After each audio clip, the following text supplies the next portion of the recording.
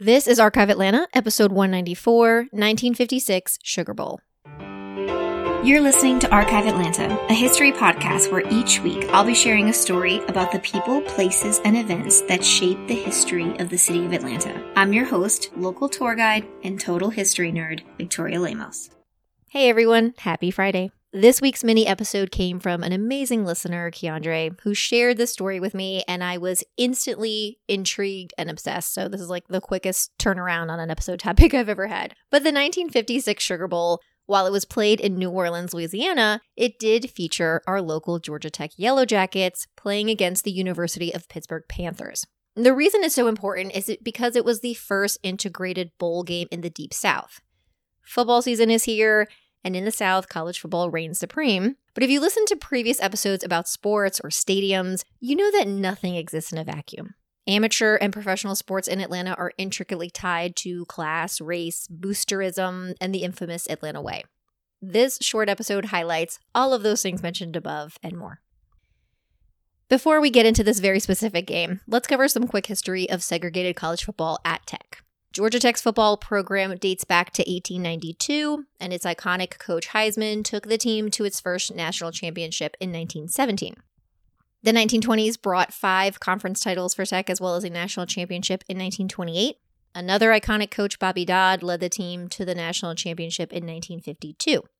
So every college team in the state of Georgia played strictly segregated games, as their schools were obviously segregated. But even when playing northern teams, there was kind of this gentleman's agreement. Basically a widely accepted, but sometimes actually legally contracted in their agreements that lasted from about the 1920s through the 1950s. Northern or Western college teams that had a non-white player would bench this player when playing schools from the Deep South, even if this game was being played outside of the South. So like even if it was a game taking place in the North.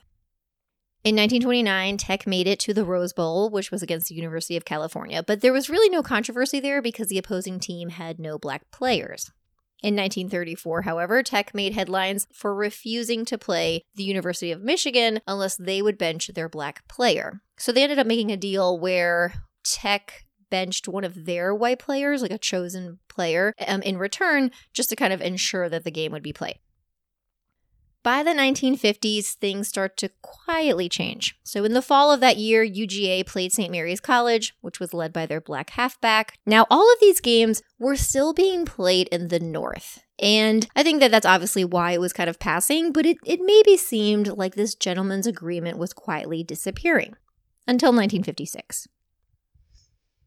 You have to know some kind of historical backstory to understand why this happens at this time. And that's because in 1954, the United States Supreme Court ruled in the Brown v. Board of Education decision, which ruled that segregated schools were unconstitutional. The case was also reconfirmed in May of 1955. And if you listen to episode 122 that I did about the Georgia state flag, you'll remember that our entire 1956 legislative session was dedicated to setting up a plan to not integrate schools. They did a private school plan. They passed laws that pushed segregation. They even did a law that removed pensions for any police officers who did not uphold segregation ordinances.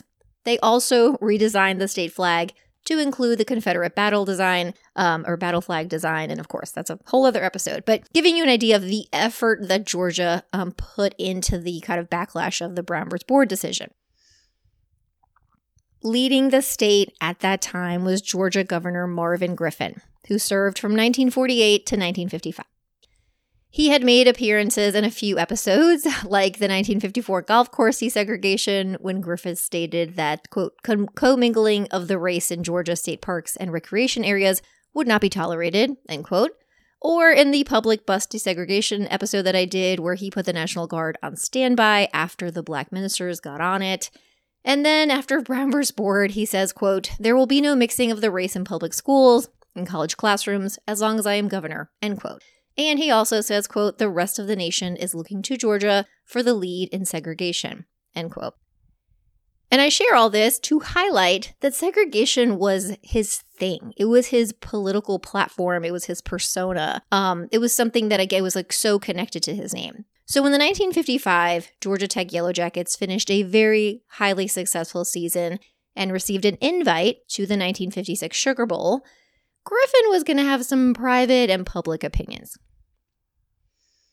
The Sugar Bowl had been played annually and segregated in New Orleans since 1935, and New Orleans civic leaders had been re-examining their racial policies, just like many cities in the country. So their competitors were the Cotton Bowl and the Orange Bowl, which both accepted integrated teams. And so New Orleans was kind of doing a playbook out of the Atlanta way where, are we facing a disadvantage? Are we losing money? Are we not being competitive? So the year prior, they had modified their segregated seating policy. So that kind of allowed the U.S. Naval Academy to accept an invite to that bowl game. And when they offered the spot to the University of Pittsburgh for this coming one, it was definitely while being fully aware that they had a Black player named Bobby Grier.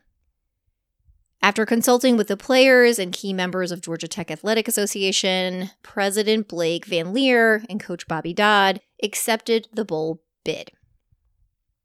As a precaution, Dodd also contacted Governor Griffin, whose son, by the way, was enrolled at Tech at the time, and he apparently says, and this is quoted, Bobby, I can't come out publicly and support this, but you go ahead and do it, end quote.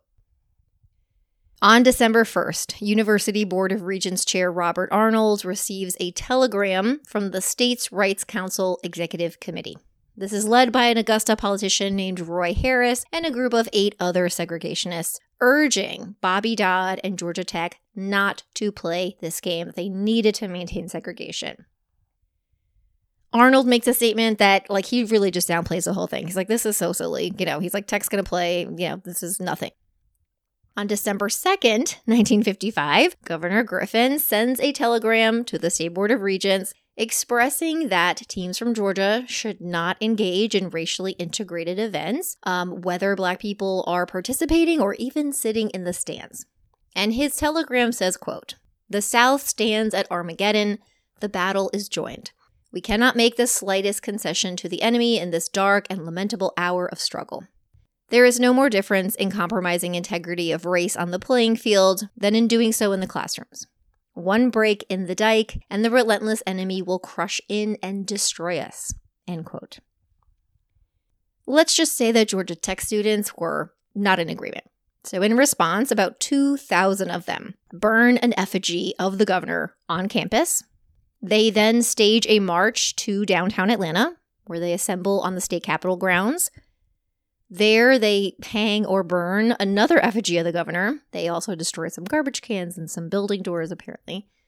A smaller portion of the group then marched to the governor's mansion, where local police and state patrol blocked their path. And I think I read in one account that Griffin was burned in effigy 6 times. And even UGA students, who, don't typically like Tech students, band together. They were going with the Tech students to protest. And while the crowd did disperse at the governor's mansion after a brief standoff, they did arrest 6 Tech students in the days following. In the most interesting turn of events, the governor was not for these arrests. So he actually calls Atlanta police. He expresses that he doesn't have any charges to press, and he even offers to pay the students bail. On January 2nd, 1956, the Sugar Bowl went on as scheduled, with Georgia Tech beating Pittsburgh 7-0.